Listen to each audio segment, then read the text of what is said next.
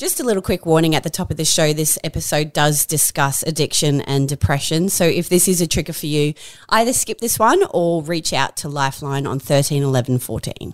Hi, I'm Libby Trickett. This is All That Glitters, my podcast where I sit down with the world's best retired athletes and explore the transition from the bright lights of competition to the real world. On today's show, we have former Brisbane Broncos star Jharal Yowie. Now he kicks across for Barney. Barney doesn't get it. Yowie's got it. Jharal Yowie from the touch across.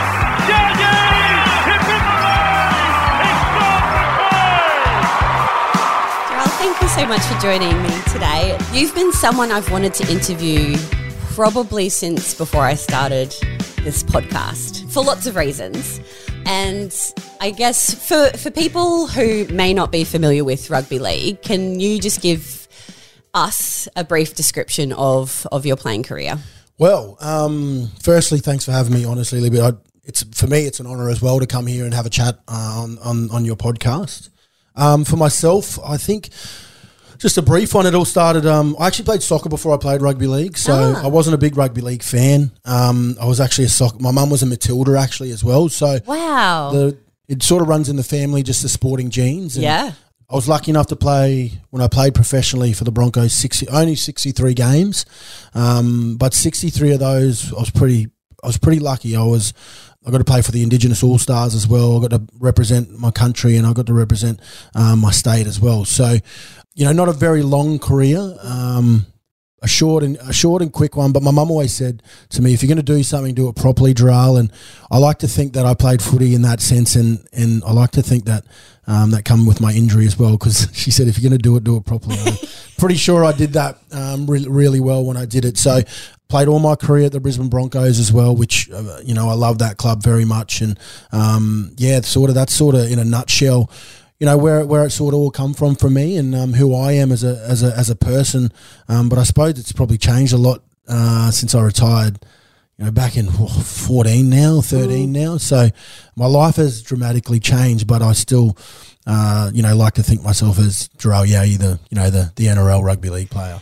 Because that was partly the reason I wanted to talk to you about. I mean, obviously you're an amazing athlete who did amazing things in your sport and have retired and since moved on into the real world. But it was a pretty catastrophic injury, to say the least. And it was because I've been a Brisbane Broncos fan my whole life. I didn't know that until I got here today. Yes, so that's pretty cool. So this is like super lame me. But so I actually was born in Townsville. Yep.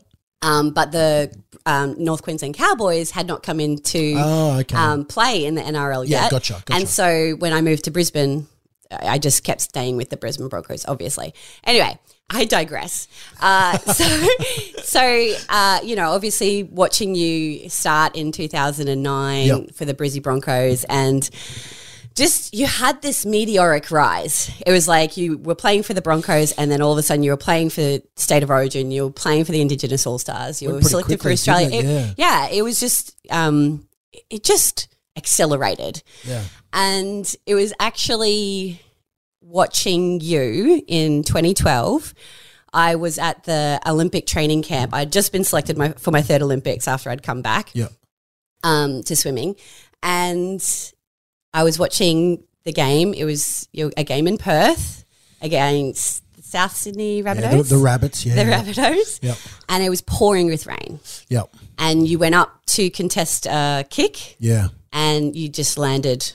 I have this vivid memory of it. Yeah, very awkwardly, Yeah. Can you, I don't know how you feel about talking about this, but can you talk us through that moment when you landed? Louis, honestly, I think when you go through something as bad as what I went through, and you come of age and you grow up, I suppose, you get so used to, talking about your past and talking about these things that are big moments in your life. And for me, just hearing how you were explaining it, it was a huge part of my life that drastically changed who I was going to be as a person, as a human being, not only as a rugby league player. But I do remember like it was yesterday, honestly. It was actually a pretty you know, the week building up was, and I know in hindsight it's probably like weird to say this, but a lot of things didn't go our way when we travelled to Perth. Firstly, our flight was really delayed, which never really happens when you play footy. Everything's like bang, bang, bang. Everything's on. And I remember we got there like really late at night because obviously the flight from Brisbane to Perth and that's very different for us to be able to do that. So I just felt like from the start that trip was, you know, really, really weird. A little cursed. Yeah, a little bit like that. And then my roommate was Benny Hunt at the time, and the next day we were told to go out and, you know, go do some things, getting your body moving. So I don't usually do any of that stuff. Like when I go and play footy, I go and play footy. So I don't worry about going out and go shopping. But because we're in Perth, you know, it's a one-off thing. I go do that. But it was just all that stuff leading up. Also, my trainer, Tony Spencer Springer, he's still at the Broncos now. He's been there from the inception. He always strapped my ankles. Now, he was spitting the dummy because the rooms weren't the way they were supposed to be. So I don't want to put it on Kenny Ra, but another guy who straps ankles. He strapped my ankle that game, and it just just in hindsight, these things just weren't adding up. But I still remember the moment I was 35 out. We're wearing that banana strip, and Peter Wallace put a kick up pretty far, 35 out, but probably on the left side of the post. I played on the right wing, and I went up for the ball, and Dylan Farrell was my opposite winger. And over, Anthony Griffin and myself would talk about compete on every play. You know, he's got an error in him, and that was my mindset, was to do that. Unfortunately, you know, Dill caught the ball over top of me, and me being 105 kilos and him being 105 kilos, there's 210 kilos on my poor ankle, and it just didn't bend the right way, and that's the moment you spoke about, the catastrophic moment that my bone came out of my skin and it was a compound fracture. Didn't really realise it at the time until I looked up and we had yellow socks on, and within seconds they were red. So it was a pretty think about it now. I've got a little bit of goosebumps thinking about it, but I think to get over things and to move on with your life, you have to be able to understand how to talk about these type of stuff that happen in your life. And for me, that's been a big thing for me, is being able to, put it behind me, but also when we're ready to talk about it again, be open and transparent and be able to talk about it.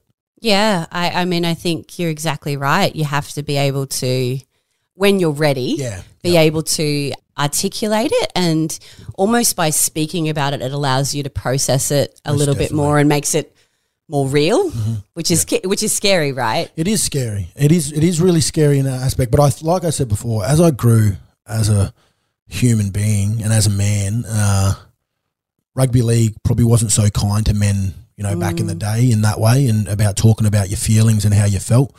And I think, I was ready to put my hand up and change that really quickly and go, you know what, I don't feel the greatest. And if I don't do it, and we don't do it as athletes, then who is going to do it? Because we're supposed to be these amazing human beings that, nothing's ever, going to hurt us. But deep down inside, we are just human beings like everyone else. We just, train very hard and we work hard for a goal, and probably the same as everyone else in their life as well. So we aren't different to anybody. And I think, I was pretty happy that moment clicked for me in my life, and I was happy that I was able to do that. Taking you back to that moment on the field, did you have any understanding at that time how it was going to? Because I have only had one injury, but it was a career-ending injury, and at the time, I couldn't process that was going to be the end. Did you immediately click into that athlete mode where, okay, I'm going to get it operated on, I'm going to 100%. Rehab? My mindset was, it's fair to say that I'd hit my peak, at that moment in my life. I'd done everything but win a grand final for the Broncos. My process in my brain was, let's put this behind you, Dro. You've been in situations before, not in rugby league, but in life, before, where you've been behind the 8 ball before. So, just another thing. Because you were what, 23? Yeah, 23 or 22. Yeah, I think something like, I can't remember. Something around there. So old now, but Feel you. but I think, yeah, in that moment you just do. As an athlete, you just click in and you go, all right, I've got a lot of training to do, and I speak to my trainers and I go, what do we need to do, and blah, blah, blah. And then I suppose after that, all the reality comes with it when, you know, you talk to professionals and specialists. And yeah, for me, that's when it sort of started kicking, when I got back to Brisbane after a couple of days.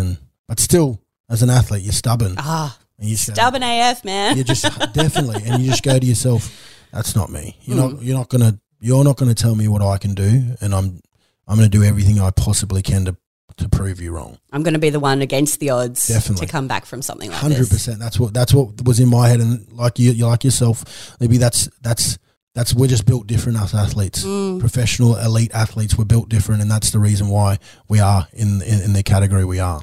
What made you realise? Was there a moment?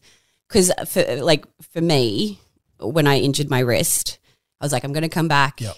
And there wasn't a moment. It was like a balloon deflating. Yeah. It was like I just started to realise over a period of time that it wasn't going to be possible. Was there a moment for you that you remember? Well, I could imagine.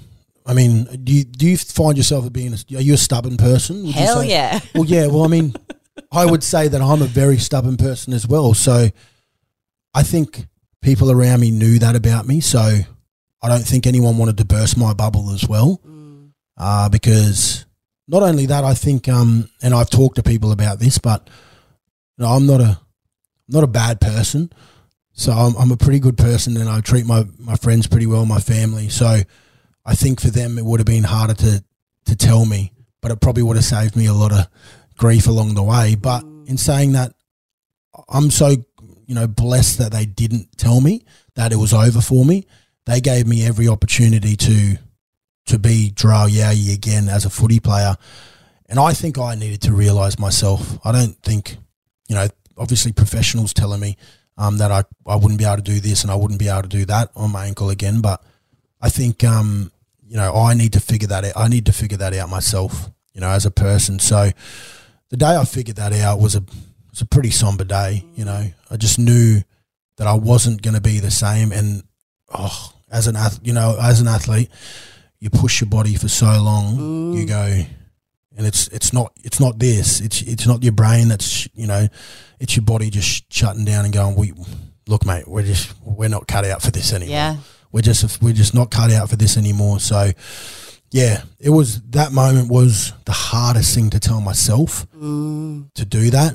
But I think we all have those light bulb moments in our lives, whether it is in sport or everyday life, and mine came probably a lot later than I thought it was going to be because, like I said, going back to being stubborn. I'm so stubborn, and I think the other side of me, I didn't know how stubborn I was until someone put this in front of me, and just from there, yeah, I just became a different person. It completely changed who I was. Because how do you navigate that? Because you were so young. You had this, like I said earlier, a meteoric rise in NRL. You were the young, up and coming, strong rugby league player who had, I'm sure, more aspirations to win more things and grand finals and state of origins and Australian. For you, we would have won a lot of grand finals if I was still playing. Yes. And that's not being arrogant. I know for a fact because I know how hard I worked. You know? So. Yeah, those moments, I look at kids in this day and age and I see myself in a lot of people, but there's still only one me, you know, and to navigate that was going to be was one of the toughest things ever. I mean, because, you know, I also was this, not only just for people and fans of the Brisbane Broncos or, you know, my rugby league mates, but I was a pretty big deal in my family, as in the sense of I was a leader. Yeah. I was the older cousin. I was the oldest grandson. You know, I was the bigger brother. So for me to give up, I just didn't sit right with me to be able to, because I had a lot of people betting on me, and I think that was really hard to do. Was to tell the people that I loved the most, that I was like, I just, I'm not the person that you guys think I am at the moment. And that's just that cold, hard truth. Doesn't mean that I won't be the man again one day, but at this moment in my time, all I've known is rugby league, and that was my tool. So to try and how I navigate around this moment, I was a bit lost, but I had faith in myself to get around that, and I didn't know how to yet at the time, but I just had a feeling that I was like, you're going to do the right thing, and it's going to be the right thing to do. So I just felt like I had to have faith in myself and just go for whatever I wanted to do. I didn't know what was next, but I was like, I just got to try. So what did you do? There's a few things. One was, I went backwards really quickly, and I think, if people sit here and say they didn't go backwards, I'd probably tell you they're lying. Oh yeah. Everyone goes backwards, and for me it was the rise was, when people go 2 steps forward, 1 step back, I took like 50 steps forward in my life. So yeah, it was the moment that I knew that I wasn't going to play footy again was the moment that I flicked the switch and went, all right, what am I going to do with my life? I know I'm going backwards now, and when I talk backwards, I'm talking like severe depression. I was struggling to, identify who I was again, because all I knew was that I was Try Yea, the Brisbane Broncos rugby league player. Because was it hard to let go of those dreams? The biggest thing ever. My first... Still now, is it hard? Yeah. That's my first love. I never loved... Obviously, I love my family, but I always love my family because they're there from the start. But it's your first But love. I fell in love with this game. Yes. And I fell in love with this thing called rugby league. I fell in love with this rubber ball. I fell in love with the people that were involved in it. And to let go the first love that I ever had and I fell in love with, that was hard. That was tough. And like I was on the ground at home at moments, crying, not showing anyone this because, like I said before, I was this guy who, in my family I had to be this person and I had no weaknesses. So it's a facade that a lot of athletes put up because we can't show vulnerability. No, you know what? We don't want to show vulnerability, but now for me, I think vulnerability is the most beautiful thing that you can ever show, and that's one of my biggest attributes now is being vulnerable. If I see, I used to think that watching a movie with my wife and I couldn't cry about it was I'm not manly enough, man. Just let that stuff happen. You know what I mean? Like vulnerability is beautiful. Being open and transparent is beautiful, and I think and strong. Yeah. Honestly, it is. I think it's stronger to do that stuff than it is in front of your friends, family, people that know you, and in my case, members, fans, the rugby league community. I felt like that if I could do that, then I was stronger than more than any person that I know, because I don't know anyone doing that.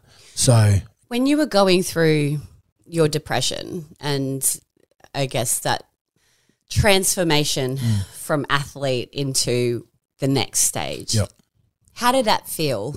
Did it it would have felt? I imagine it felt uncomfortable. Yeah, it did, because I was just lost. I was so lost.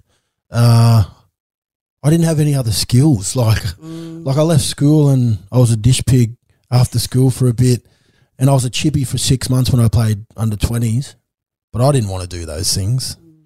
My goal was to play in the NRL, and you were all in. Yeah, and not only that, I come from a pretty hard family. Like, we didn't have a lot, so for me, I was like, everyone jump on board, get on my back, because I'm carrying you and we're going far, and financially we're all going to be okay for the rest of our lives, and that's the way I saw it. So much pressure though. Yeah, you're right, definitely. And I think me talking about this now, and I hope one day, I hope this, we find a kid that's doing the same thing as me, and I hope that he listens to this, and that's not you. You don't have to be all that to be. You don't have to do that to be you, and just to be. So, and to be an important member of your family and community. Oh, 100%. And the day my mum told me that, when I opened up to her about me, struggling, and obviously she knows because I I wouldn't talk to them about anything because I didn't want them to worry. So, but the day I told my mum, you know, I was like, I'm sorry, and she was like, what are you sorry for? She goes, we are so proud of you. Like I come from, like I said, a tough upbringing. Like I could have turned another corner, but I turned this one, and I'm a respectable young man who, you know, that were my values when I was coming to footy. They were my big values. So, yeah, stepping away from the game was the hardest thing that I've ever had to do in my life at that moment in my life. You know, so it was so tough to say goodbye to my first love, but you know, I'd given so much to that game, and the game gave so much to me that I knew it was going to love me back someday in some way and somehow. And, you know, sitting here right now, like I wouldn't be able to tell this story if I didn't have rugby league. So, yeah, it's still my first love. It's not, you know, it didn't get up and pack its bag and leave. It's still here with me. So, but I thought it was done, you know. So I think, like we spoke about at the start, you got to hold on to some things sometimes. And as much as I did step away from the game, I'm still there. You know, I'll always still be, you know, Dral, the Brisbane Broncos player, but I see myself in a different way now, where other people still see me in that way. Yeah. Well, I think it's part of you. It's not you. No. Yeah. Yeah. Because I that really resonates with me so much. I totally understand what you mean. Yeah, because like for me, I really pushed back against being Libby Trickett, the swimmer, for a really long time, because I'm like, I don't want that to be everything. Yep. I don't want that to be how everyone remembers me forever. And now I've come back around to embrace that and be like, that. If that's how people know me, then that's a wonderful thing. But, you know, it's not who I am. No, definitely. It's part of who I am. And I think when I spoke to you on the phone about this, Libby, my first instinct was like, I knew you swam, but like I come here and I meet your family, and I don't see you as a swimmer. I just see you as a lovely person. I think as human beings, make me cry. but I think as human beings, we've got to be more like that. Yeah. You know, I don't go judge someone for what they do. Like you don't do that. But I think if we all had that mindset, man, we would have a pretty cool life, wouldn't we? But I think that's not how everyone thinks. Yeah. It's just how probably the ones that have been through some stuff. Yeah. It's so true. I think when you go through those traumatic periods in your life, that's the shit that gives you perspective. 100%. You know, that makes you more empathetic. It makes you kinder. Yeah. If you allow it to change you in that way. You're so right. And I definitely wouldn't be the man I am today without my story and what happened to me, because, you know, you never know. I might still be that footy player, but will I have all these views? I actually don't think so. Yeah. So as much as people go, oh, you know, you could have been anything. Well, I am anything and I am everything that I thought I was going to be and better. So that makes me feel a lot happier that this happened to me, because if it didn't, I probably wouldn't have met my wife. Yeah. I probably wouldn't have my son, you know, and that's the stuff that, you know, I look at and makes me happy, because I actually don't think I would have met my wife, because I probably would have been playing footy and I wouldn't have met her in the fashion that I did. So, yeah, I'm every day I'm grateful for, you know, what happened to me. I'm not upset at all. I love it. Yeah. So how do you pick yourself up? Because you've had this injury that has just changed the course of your life. Yep. You've gone through this period of, you know, incredible lows and darkness. How do you navigate out of that? What were the steps that you took? Man, I had to press the reset button. Like I had to completely go, all right, we've just got to start again. And when I mean start again, firstly, I had to talk to somebody, because I didn't know who I was or what I was going to do.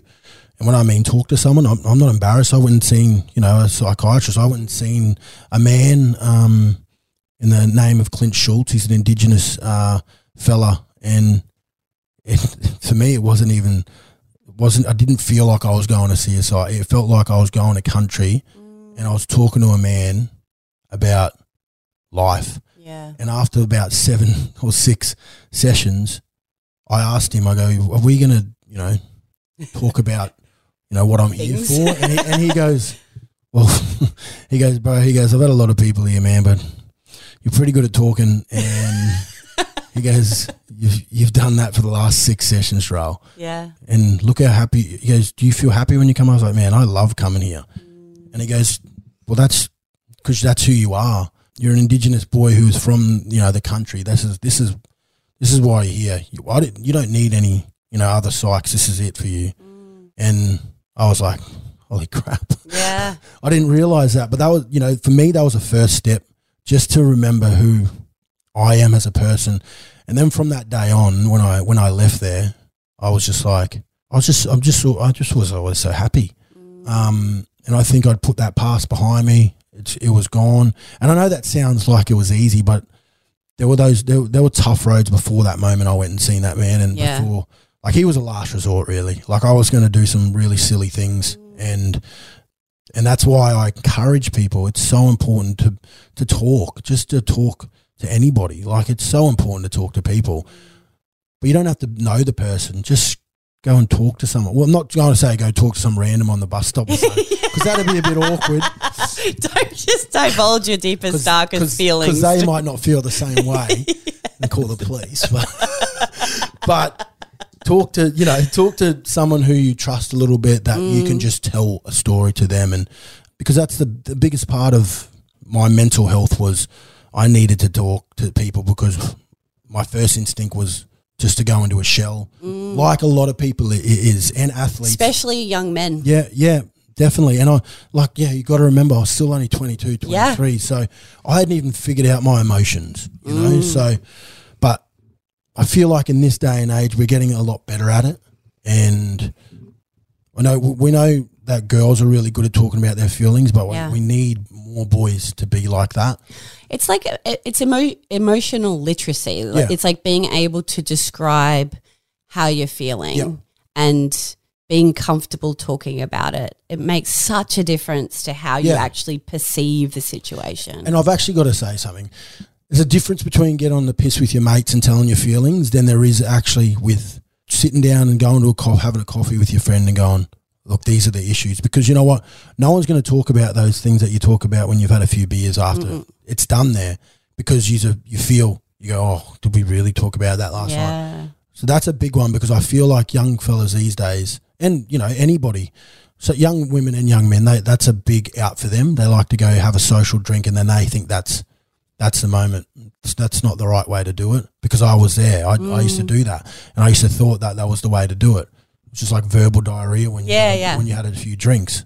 And hope no one remembers. And that's exactly right. Yep. So, I think being honest when I wasn't, and this wasn't when I was drinking, like I was on prescription drugs pretty bad for my ankle. So I definitely had an addiction to prescription drugs. So like it was, that stuff you've got to make sure you do it when you're sober and when you are open to someone that cares for you as well.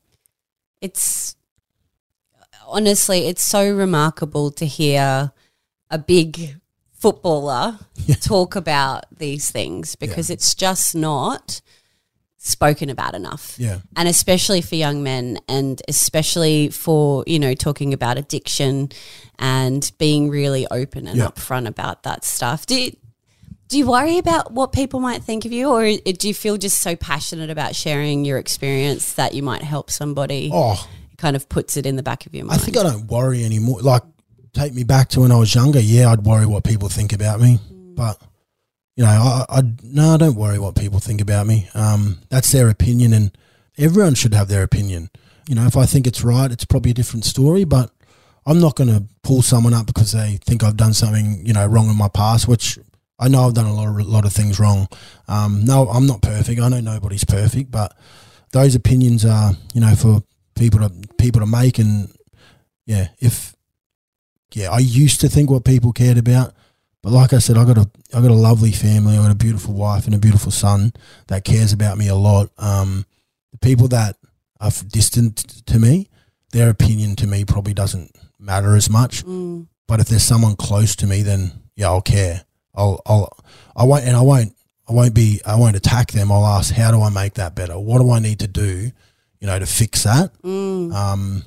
I think I used to be very controversial, and I used to be I used to like making drama with, and talking, back. And I think that was just a thing in my family. But I think I've taught a lot of my family how to treat each other as well. Like a lot of my family never used to talk to each other. And I think, me talking to my aunties and uncles and that about how important it is to make sure that we are one, because, it's family, you got to make sure. Like my mum and my auntie didn't talk for like 6-7 years. Wow. And they're sisters. So, yeah, I make it a point that we've got to stick together as a family, and yeah. Your answer to your question is no, I don't really care what I'm doing. Long story short, not really. But it's it's an age thing and it's a perspective thing, but you definitely get to a point where you're just like, this is who I am. I did when I was young, I was so materialistic, and, because I never had a lot of things, I was like, I've got to buy things to be cool, and I've got to look cool to be cool. Well, that's actually an interesting question, because I think about that a lot for young footy players, right? So, they might come from difficult backgrounds with not a lot of money, and then they're given these amazing contracts with potentially, not always, but potentially getting, a lot of money from these footy clubs. Yep. Are you taught how to manage money much? Well, at the Broncos, we had we had thoroughbreds. Okay. So the thoroughbreds were a group of men and women who were very wealthy, who, would teach us about whatever their field of expertise was. We would go and talk to those. We don't have it anymore. Okay. We don't have it anymore, but we used to. And we used to have great businessmen who were great with property. Other businessmen who were great with, starting a business and, work ethic and stuff like that. So we used to have some great men and women at the club to help us with that. And kind of mentoring roles. Yes, and you used to be able to latch on. We used to have a book. It was pretty cool. When I first started, we used to have a book, and it used to have all their faces and all their names on it and what they did for their profession, and not how much they were worth, but they should have been.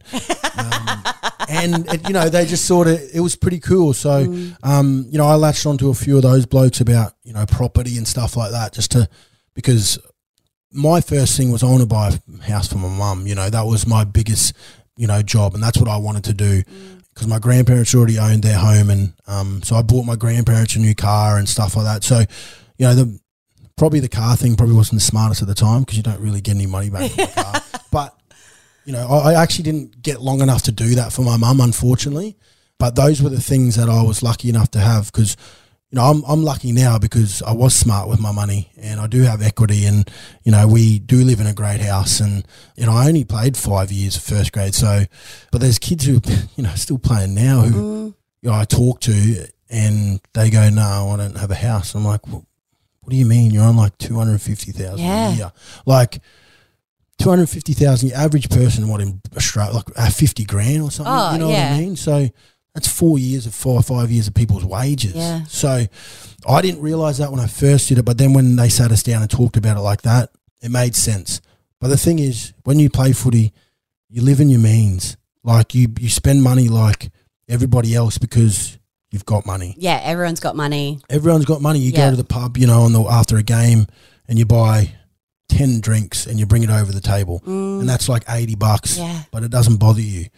You put some money in the pokies. You put 100, 150 through the pokies. So that's almost $300 going right there. Yeah. And you haven't even started the day. Yeah. But you just got money. So that was just normal. But I think when you leave the game, if you haven't prepared, you're screwed. Well, I know a lot of boys, that have had gambling problems, and that's, and for them now they're trying to chase their bum, of going to the pub and be like, oh, I'll put $20 in here and $20. Where it used to be I put $300 in here. But gambling's, it's terrible. And I think we probably need more around that. And I got to say, sometimes the NRL, could be better at this stuff. There's obviously we're not going to stop it all, but we need to be better at helping these boys invest better in what they're going to do. Not just invest in their money, but their life. Invest in their life. Well, because that was going to be my next question. Is it do you feel like the NRL, obviously your career was so cut short and you couldn't maybe take advantage of things like that. Yeah. But do you think the NRL does that in a good way, like prepare athletes for life after sport? I think we do it for these young fellas that are before they get to grade, but only like a year before. And then they lose interest because then they've got the money and they don't. So I feel like it's probably got to be ongoing, yearly or quarterly. And as much as that boring sounds, even being an ex-footy player, hearing that we've got to go to a meeting after we've had a big day of training or on our day off, like get over it because you just get No, but this is exactly right. Like I think back to being 19 and someone coming in to try and give me a workshop about life after sport and I'd be like, fuck off. 100%. No, that's exactly what we all say. I'm 6 foot tall and bulletproof and you can't tell me what to do. I think we're getting better. The ROPA is pretty good at it because it's players. So the boys want to listen to ex-players. Yeah. But if you got a businessman that you don't know coming in, boys are in the back snoring. Like that's just the way it is. Yeah, that's just the reality. So we could be better at that. But at the end of the day, it's the individual. It's how you're brought up as well. Like it's unfortunately, I mean, like I said, I didn't have a lot, but my mum was big on morals and that was, being, polite, please and thank you. And, honesty was a big one as well. So I was just lucky I had good morals growing up where, obviously some kids might not have those opportunities. I didn't have anything materialistically, but I had a great mother and my grandparents were amazing as well. Because I find that quite interesting because you talked about you could have gone in a different direction. Yeah. And I feel the same way. At 17, my brother was struggling with addiction and alcohol and lots of different things. And I was partying way too hard. I was drinking every weekend at 16, 17. Yeah. And for some reason... Is that what it's like is that what swimming was like? No. That was just school. Yeah, yeah. Sounds terrible. No. But yeah, no, it was kind of school. It was kind of my parents divorced. Yeah. My brother was having a really rough time. Yeah. And I didn't know what I wanted to be. Yeah. And I didn't know what was possible. But I know that I knew that I loved swimming. Yeah. And I saw the path that my brother was on and that scared me. I think that's a trigger for a lot of people. Yeah. Yeah. And what was the decision for you? Like, how did you make the decision to go the path that you were? I've seen some shit when I was younger, honestly, and that's just a pure fact. Like, I grew up without a father. My dad left me and my mum, and then did the same to my brother. So we have different fathers, but we're so close. So my mum, I used to go to work with my mum at Arnott's Biscuits factory and sit under her desk because we couldn't afford for me to go to, kindy or anything like that. So I thought that was all normal though. Yeah. But alcohol was and drugs were a big, in my family, probably a bit more alcohol. And my mum was probably pretty bad when she was younger. But in the saying that, it was probably normal back in the day to, you take your kids to the pub and put them under the, table and drink to the night's end, and then you get in a cab and you go home. So I grew up around alcohol. I grew up around drugs. And like you with your brother, that turned me off wanting to drink and smoke and do any of that stuff because I seen fights every weekend. Me and my brother would just go upstairs and lay in bed and put the pillows over and just hopefully we didn't hear any of that stuff. And yeah, I just that I didn't want to be that, and I seen a lot of some of my family members turn into that, unfortunately. And I just knew I had an opportunity to get out of that. And I always said to my brother, I was like, we're not doing any of that. Obviously, I have a beer now, but I don't abuse it. Yeah. I think that's the different one. It is different. And look, I like staying at home with my mates and having a big night. But I as a footy player, I get nervous to go out, man. Yeah. It's so nervous to go out. Because you're a role model. And the media a lot looks for you to make a mistake. They do. And especially with rugby league players. Yeah. Well, look, I'm not going to paint. We are these boys in this day and age can be bad. Yeah. And we got to look. There's a lot of shitness out there. There definitely is. But there can be. But I've got to a point now that I if I go out, I just say to people, look, I can't take pictures because I just look drunk, and I don't want my son to see that one day. Yeah. And that's the start. That's the kind of stuff. And then I just go, what's the point of me going out? And you know what? In Brisbane, I'm 32 this year. I retired when I was 23. I still get recognised. Yeah. Once you play for the Broncos, Oh, hell yeah. you can't go anywhere. So Yeah. I can't go anywhere. So Yeah. there's no point for me. And I can't really enjoy. And it sounds sad, but that's I understand that comes with it. And you've got to be a good person. You've got to be respectful. But do you feel that, because you obviously had that sense of responsibility for your family, do you feel like you're still a role model for your community? 100%. 100%. I mean, if I went out tonight, say, and got on the piss and made an idiot of myself and it was on the back page, can you imagine how many Indigenous kids would see that? For me, not just Indigenous kids, but for me, they're the at-risk ones, because we grow up in harder, circumstances. So I do think about that a lot. I enjoy having fun. Like I'd be one of the most funnest in our team, when I was playing footy. But I choose, just quietly. Yeah, not to brag. But I enjoy that stuff. Yeah. But I just can't do it. I just can't do it anymore. Yeah. I think the other thing is when I was younger, I became closer friends with the people who were publicans and owned places. So I could go somewhere and enjoy my time without being punished by people in the nicest way possible, because if you say no to a picture when I'm playing and someone goes, oh, well, you're an idiot then, I go, well, how do I win this situation? Exactly. I don't win the situation because I look drunk. I don't want to take a picture, but I'll sit here and have a chat to you.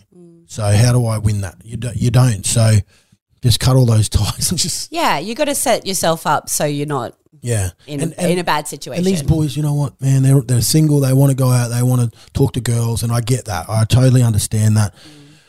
But now it comes with the contracts, boys. Yeah. It unfortunately it does, and I don't like saying that because I want all my mates that, I want all the young boys to go out and enjoy themselves, but it's just the way it is. Yeah. I mean, it's also a privilege to play and have a great contract. Definitely, and all of that definitely. stuff.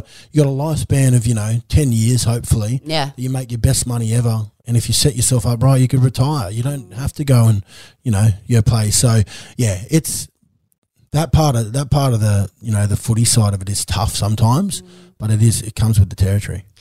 So what do you do now? What makes Gerald get up in the morning and excited? You know what? The funny thing is, we're talking about the identity of me being this rugby league player. Yeah. Well, I had a moment the other day where I was at home and I had a guy had to come.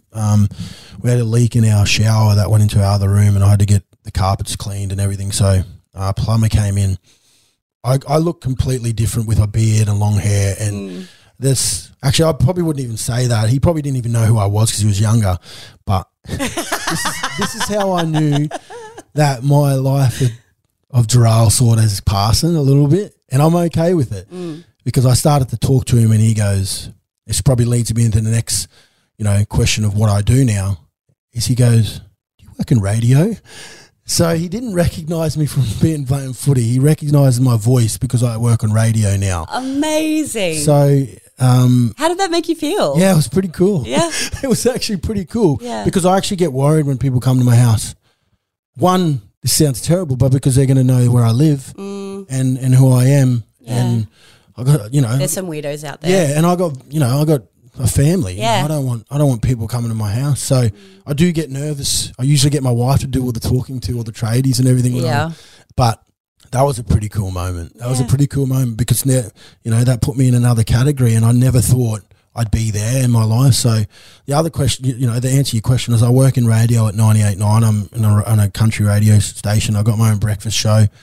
If you had told me, 5 or 6 years ago that I'd be working in radio and talking shit for a living. Yes. I'll be telling you a lie, Libby, honestly. And not only that, I also work for a company called Bloke in a Bar. So Denon Kemp, he's an ex-Bronco. So he runs a podcast called Bloke in a Bar as well. Yeah. And he's doing really, really well. Awesome. But he started his own beer company. Oh, how good. He called me at the start in January and asked me, he goes, do you want to be an ambassador and a beer rep? And I go, what the hell's a beer rep? He goes, well, the reason I'm calling you is because, going back to what we spoke about, he goes, you know a lot of publicans, you know a lot of people in Brisbane. Yeah. I go, well, yeah, I do. And he goes, that's all I really got to know, man. So I've got these two amazing jobs that I absolutely love doing because one, I love drinking beer. Yep. And the other is I love talking shit. So they coincide pretty well. Perfect. And obviously my biggest achievement after footy is I'm a husband and I'm a father. So it's life's pretty good. Life's pretty good, and I didn't think, I thought I was going to spiral out of control, 11 years ago, 12 years ago.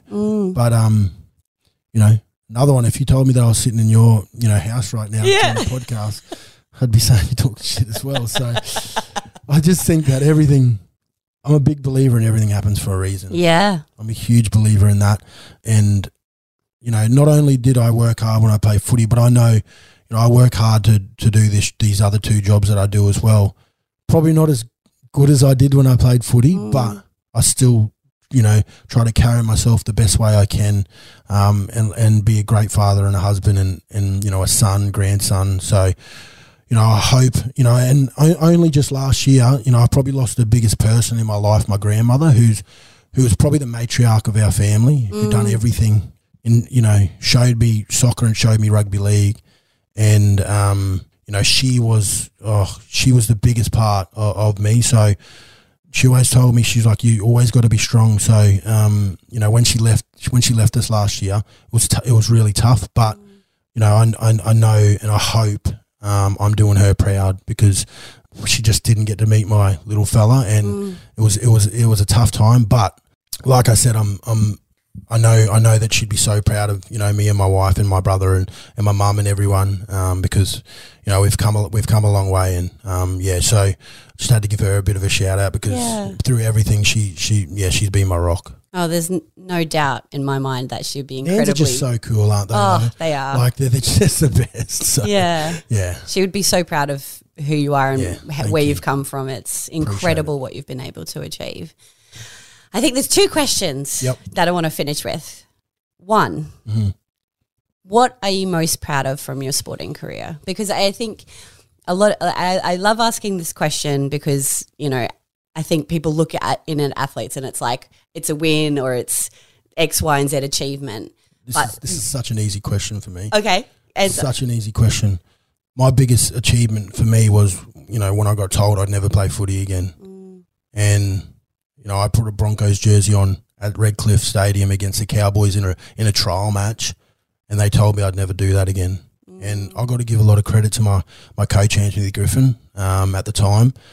He definitely knew I wasn't ready to go back and play that level, but he gave me. Wasn't it like 8 months after you? Yeah, it wasn't long after, and I played for my country, I played for my people, I played for my state, and I played for my town.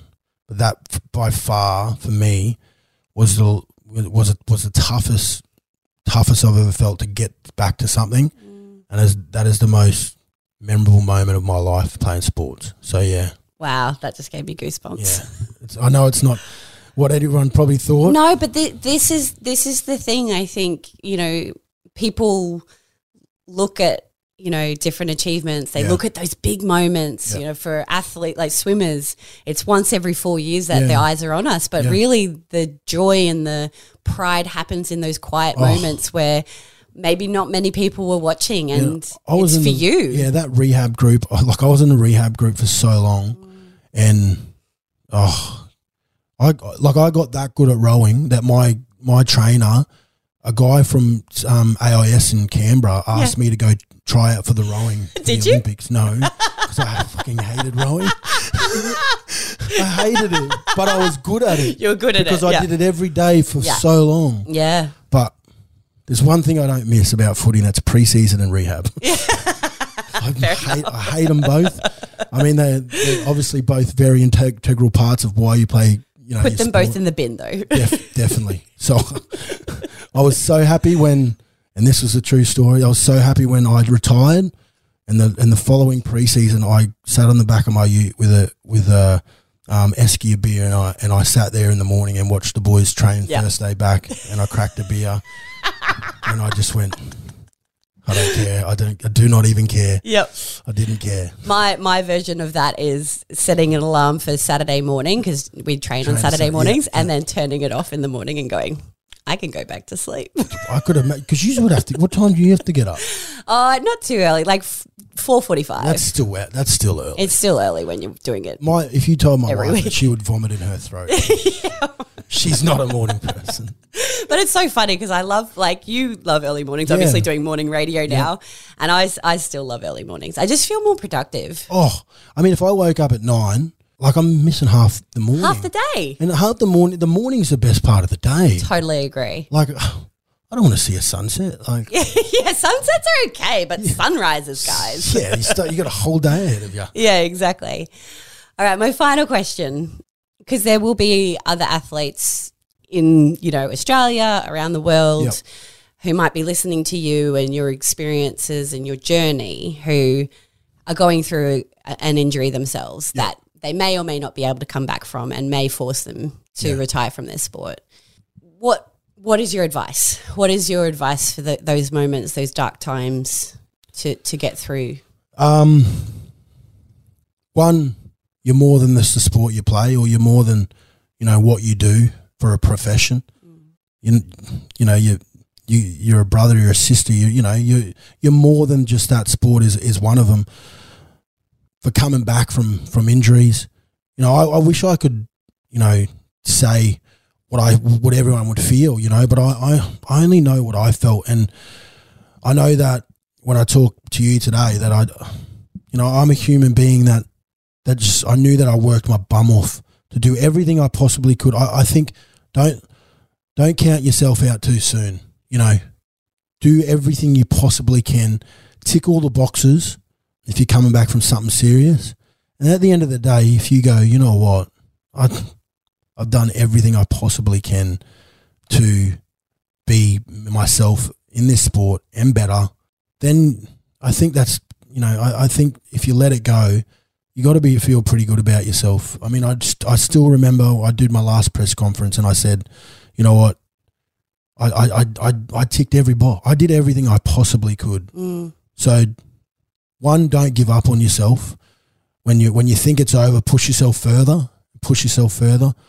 Another one is, if you need help, get help. Talk to people, talk to someone. But yeah, don't sell yourself short. Like, go for the most. Go for whatever you can. I had a great saying when I was in school, and it was, my teacher said to me in PE, he didn't think I was, going to play sports or whatever. He didn't think I was going to be very good. And I read in this book, he said to me, he goes, well, you know what, Drell, I might not give you the praise, but if you want to be an astronaut and you fall pretty short and you become a pilot, it's still pretty bloody good. So if you just reach as far as you can and as long as you can and you still fall short, you're still going to be pretty good. So that's probably what I got to say about that. Yeah. It's perfect. Just perfect. Drell, that was just so... It's everything that I could have imagined this conversation to be. You're incredibly articulate around something that could be so devastating to your life, and you've built yourself up, and you're doing something that you love, and it's such a privilege to witness that. Well, we only get look. I say this to my co-host all the time. She hates it. I said we're all going to die one day. Yeah, we only get one of these things called life. Yeah. Just live it at the best way you possibly can. I say it to my wife as well. She also doesn't like it. But I also think to myself, I've had a lot of death in my family, and over my time. But we're all put on this earth for a reason, and I know my reason is for this, and my reason is to inspire. And if I leave here today and this does help someone, I thank you, and I hope it does, because it would mean the world to me. It will be remarkable how many people you've touched with your and obviously this podcast story will go to number 1 too. Obviously. You told me that on the phone. Exactly. You're like, let's get it to number 1. Yeah. It's going to be the most listened. I love that, because that's my athlete mentality too. I'm like, yeah, baby, let's do it. 100%. Let's go. Thank you, Drell. That was amazing. Oh, it's so good.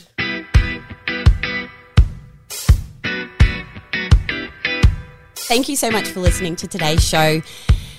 I am so excited to share that conversation with you. I think particularly for young men, it's not that easy to talk about mental health, and particularly talking about seeking help when you need it, when you're at your lowest, and having that permission almost to ask for that help. And Jharal just, I don't know, he articulated that so well, and I'm just so grateful to have been able to share his experiences and his story. He's a remarkable young man who is doing an amazing job normalising those mental health conversations. So as always, like, subscribe, rate, review, please. That would be amazing. And if you have any ideas of any other athletes who have transitioned into the real world that you'd like me to talk to, or that you're interested in hearing from, make sure you hit me up at All That Glitters Pod, and direct message me. That would be great. And just a reminder, if this has been a trigger for you and you're feeling like you're going through a difficult time, make sure you reach out and give Lifeline a call on 13 11 14. You are not alone.